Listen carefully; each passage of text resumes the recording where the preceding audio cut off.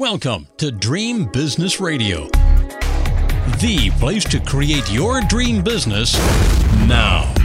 Get ready for some inspiration, some encouragement, some proven business building strategies, and a couple of new ideas that you haven't even thought of. It's time to leave slow and steady as she goes to the other entrepreneurs, because this program is all about speed and fast results. And now, broadcasting from his floating home somewhere in the Atlantic Ocean, the dream business coach himself, Jim Palmer. Well, hello there, everybody. This is Captain Jim Palmer, the Dream Business Coach, and I have a really special interview today with Dr. Tyson E. Franklin, somebody I've been connected with on social media for a while. We have some good mutual friends in line. We've actually never met. I hope we can correct that fairly soon. Let me tell you about him. Dr. Tyson is a Queensland University of Technology graduate, and over the past 30 years has opened, sold, taken over, and relocated well over 20 podiatry businesses. He won numerous business awards. He's written 2 books. He runs a weekly podcast show called It's No Secret with Dr. T.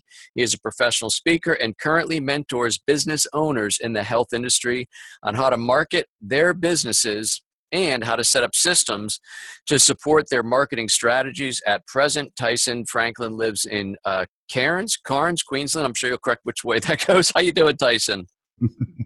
I'm doing really, really well, Jim. And I've got to point out, we have met before.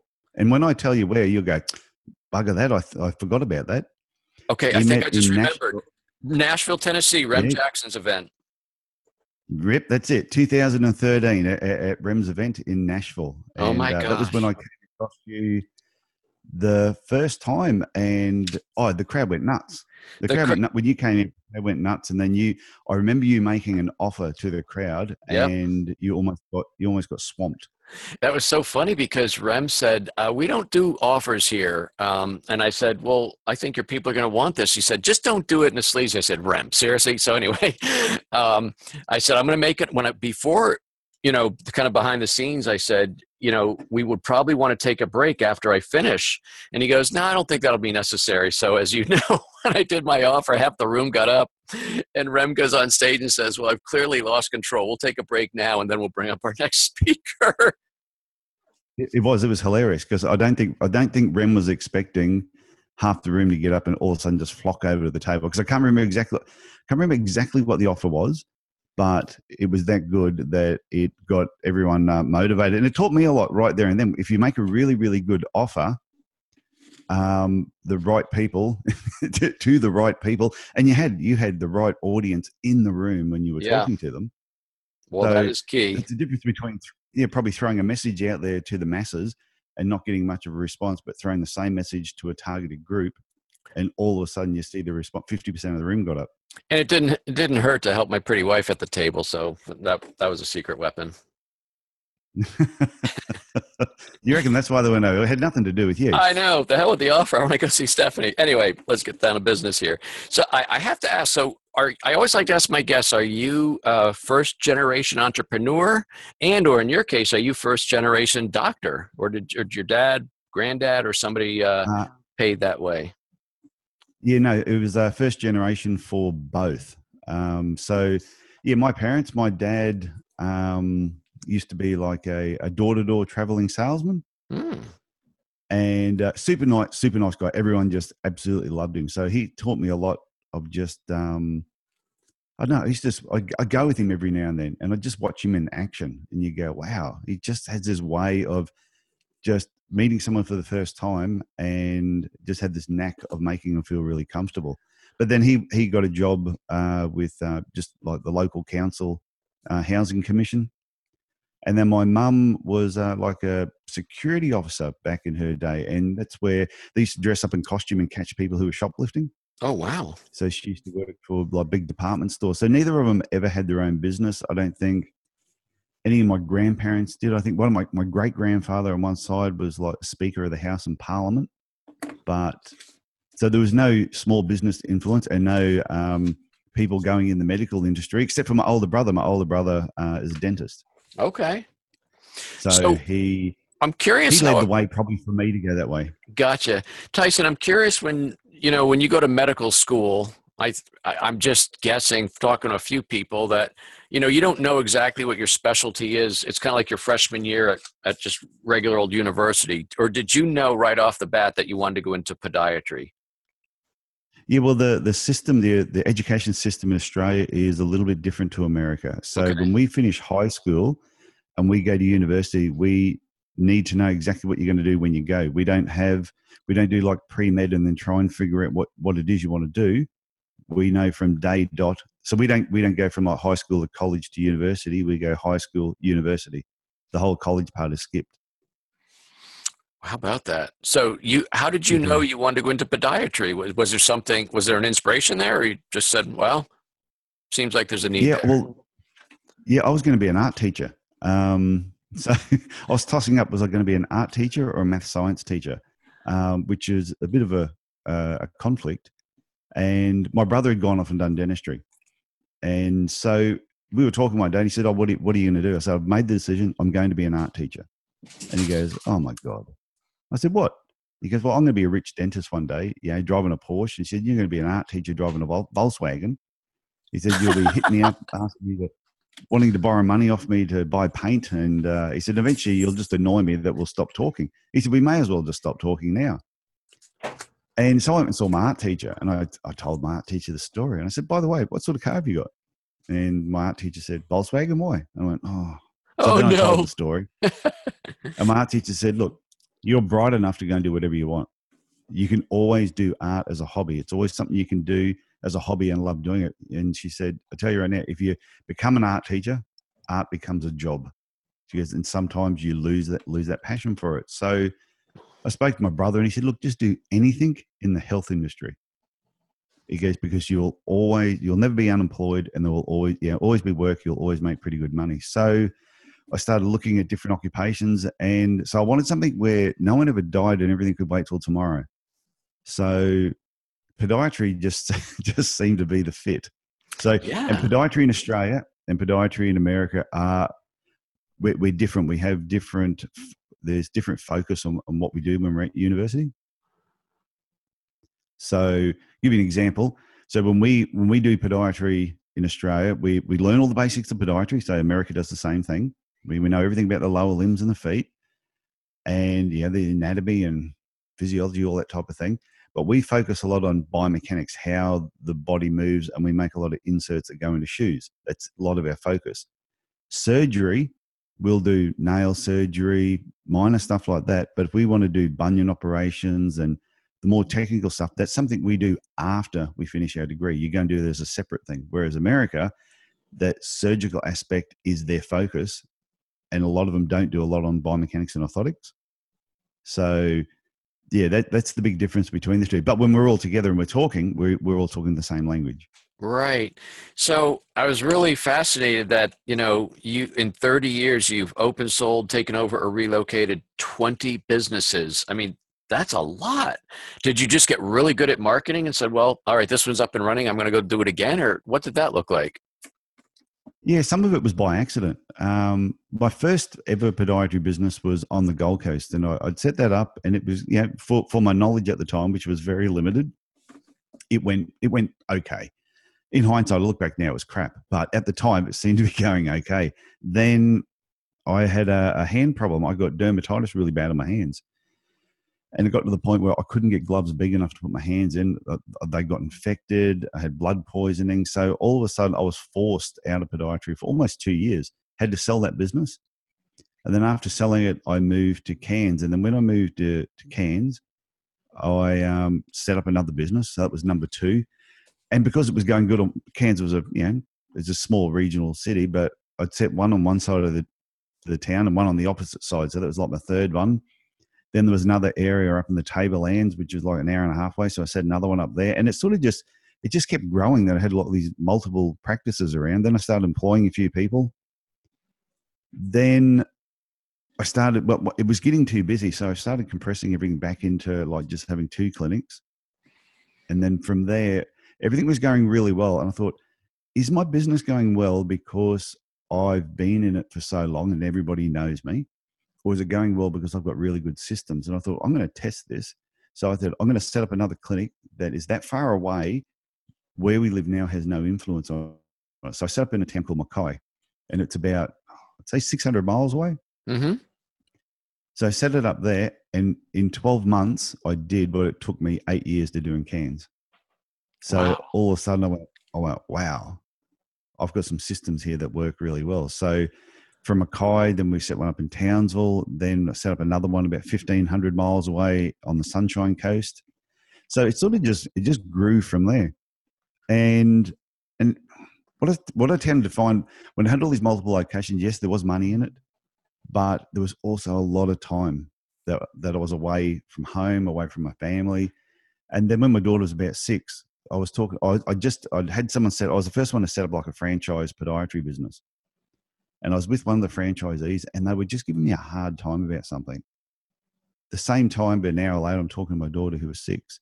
She says, "Daddy, why are you away all the time?" And I went, you know what? I'm asking myself the same question. Why am I away all the time? Yeah. And from that point onwards, a switch flicked in my head, and I just started selling everything off until I brought everything back to just having one business in Cairns. And I made that one just so special that eventually I sold it a year and a half ago for like it was a record amount for a single podiatry sale in Australia. So it all sort of, that's sort of how it all came about. That is really fascinating. By the way, I used to be in the franchise business, and when things go really well, it's because your franchisees are so smart, and anything that goes wrong is because the franchisor sucks, right? I mean, that's basically how franchising works. I remember the franchisee saying to me, "You've done nothing for me for the past 12 months. I don't know why I'm paying you the money that I do." So I sent them an email of 102 things that I had done for them that was over and above what I actually had to do in the agreement. Wow. And they went, oh, well, okay, but you could have done more. Yeah, right. Couldn't do it. Hey, not to riff on franchising, but I found this interesting. So our franchise attorney, who I learned an immense from, about business and everything, he told me this story. He says, "Jim, there's going to be 3 seasons to a franchise relationship. The honeymoon stage, everything's great, you can't do anything wrong. Then there's going to be the middle section where you can't do anything right, and there's a lot of back and forth and commotion. And then, because it's usually 10-year terms here in the States or 20-year terms, then there's called resignation. I'm just going to resign my fact that I'm going to be paying you." But he said there was a story once where this guy pulled into this town and his car broke down. He pulled into like a Hertz or something, and he went in and rented a car, and he goes, "Well, how's it going, by the way?" And the guy behind the counter was griping about, "I pay them 5% for nothing, by the way." And he goes, "Hey, can you come outside for a minute?" This is the customer. He takes the franchise owner outside. He points up to the sign and said, "You see that name Hertz?" He goes, "That's why I pulled in here." Just a reminder, sometimes it's everything why you bought in the first place that you just forgot. Yeah, that is a really, really good story. I'm going to use that somewhere else one day. There you go. But it is that's a great story, and that's what a lot of people. And I think it's one of those things too. When people have got their own business, they don't realize the value in the name of their business if it's been there for a period of time and has built a good reputation. That they need to protect it. I was talking to a trademark attorney yesterday, and we were talking about registering trademarks and registering business names. And she sort of gives an example of, don't take a knife to a gunfight. And that's where you've got a business name and you're trying to go up against someone who has the trademark, and you're going to lose every single time. Yep. Because there's power in IP, and there's power in protecting good names that have got a good reputation. So Tyson, a year and a half ago, you sold your successful business for $4.2 billion. No, I'm kidding. I have no idea. Anyway, and you could have sat back and retired, and instead you start writing books and you start coaching other business owners. Was that an inspiration? Was that in your mind as you sold your business, or is that just, again, you just kind of fell into that naturally? Yeah, it was a transition happen. It was something that was happening prior to selling the business. So my wife said to me that the money they offered us, the money I got was really, really good. And she said, but if that's all we were ever going to get, she goes, I would have told you, no, let's not sell it, because long term we can make a lot more money by keeping the business. She said, however, because I'd already I'd already had one book completed, and then I finished my second book after the sale. I was already doing a little bit of coaching for some podiatrists and other people in the health industry. So she said, and I was doing some public speaking. She said, because you've already got another income or another business that you've started, she felt really comfortable with us selling the business and then me transitioning into that, more full time. Mm-hmm. And it's more fun. So not that podiatry wasn't fun. Yeah. So one of your books, I know, is called "It's No Secret: There's Money in Small Business." What was the impetus to writing that? Is that I mean, we all know a book is a great positioning tool for things like that. Do you see that as a tool to help you become better known as a small business coach? Yeah. Well, that title came off of my first book, which was "It's No Secret There's Money in Podiatry." Okay. So that was the first book, and then when I wrote that book, so many people read it and they said, "Wow, if you took out the word podiatry and put carpenter, optometrist, it would really apply." And I went, "Oh, okay. Well, maybe they're right. Maybe I need to rewrite it just a little bit and change the title." So when I read through the book, all of a sudden I realized this is a podiatry book.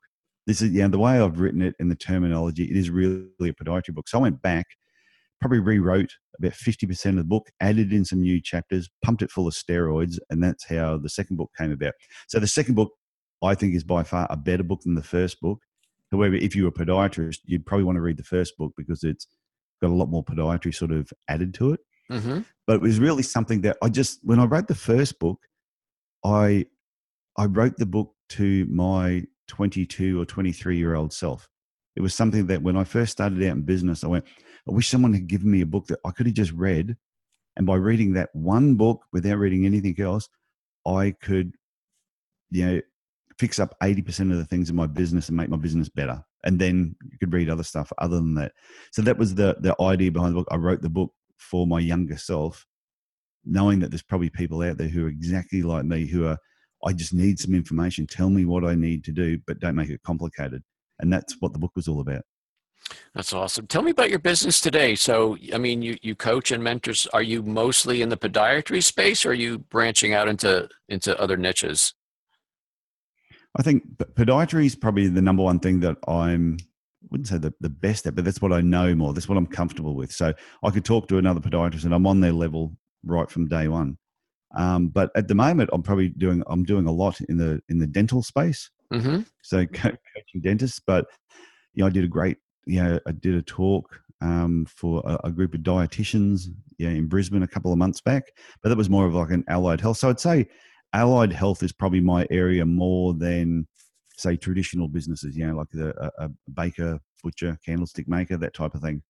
So only because I understand the health industry, and when they're talking about health funds and dealing with referrals, into referrals between different professions and how different professions think, I think that's my niche, is actually allied health.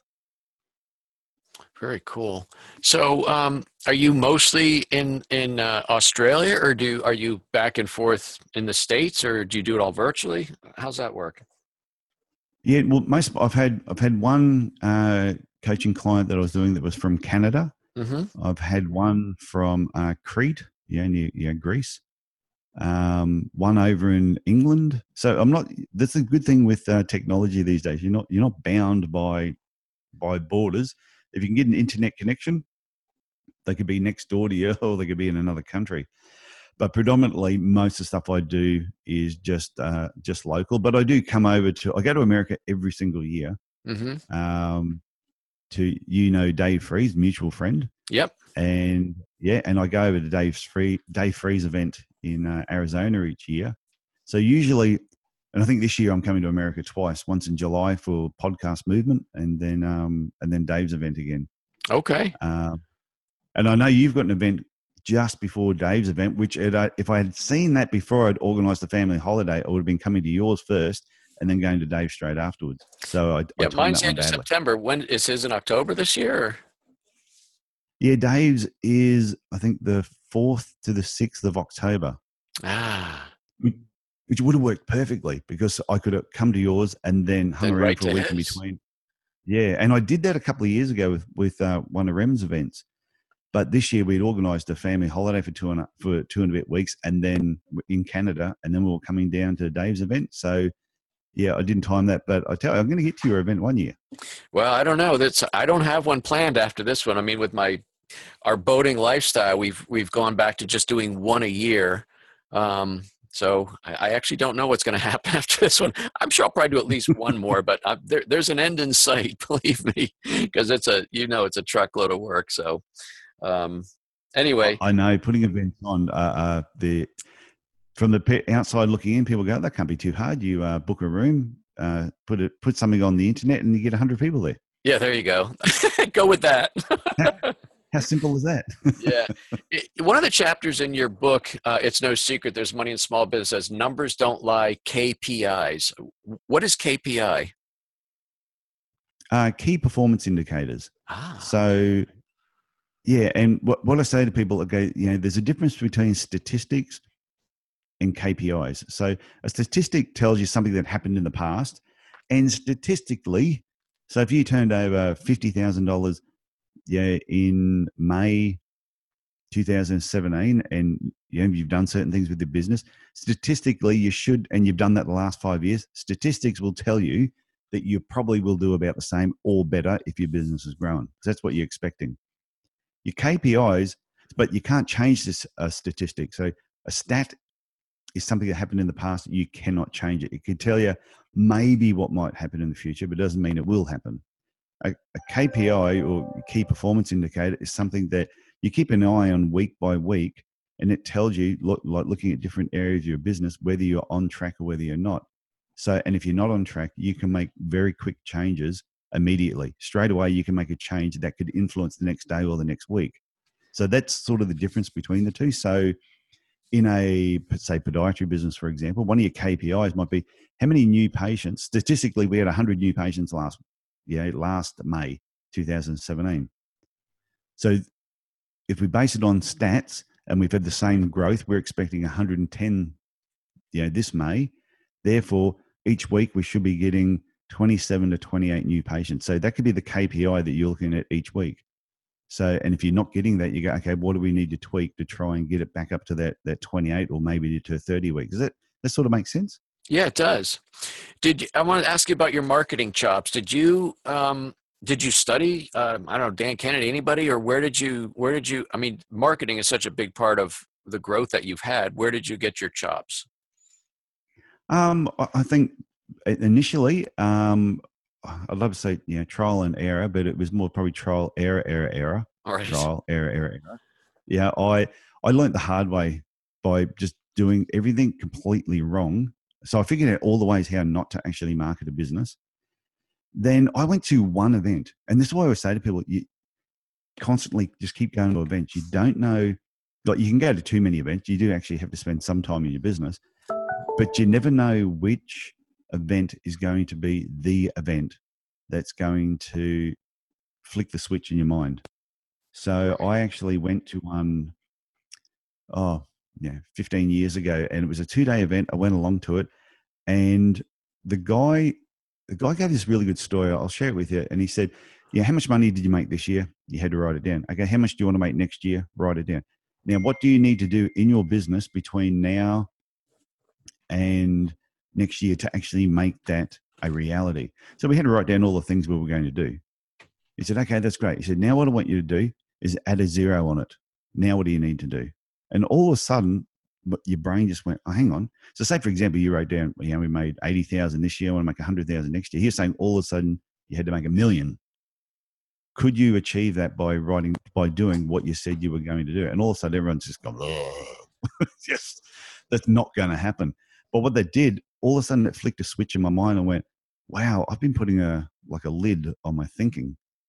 And as soon as he took that lid off, all of a sudden I went, I need to get better at marketing. I need to get better at systems. I need to get better in so many areas of my business. I'm being really slack. So from that point onwards, I just started devouring books. Back then it was cassette tapes and CDs. I became a student of marketing and systems. I wanted to know more.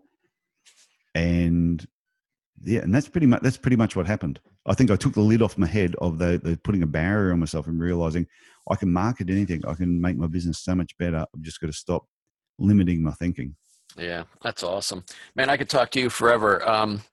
How can people learn? I'm sure your books are on Amazon because I've seen them there. How can people connect with you other than getting your books? Yeah, well, the books are definitely on Amazon. Just find me on Facebook and LinkedIn. On Facebook, I'm Tyson E. Franklin. I'm very friendly and very sociable. LinkedIn, under exactly the same name.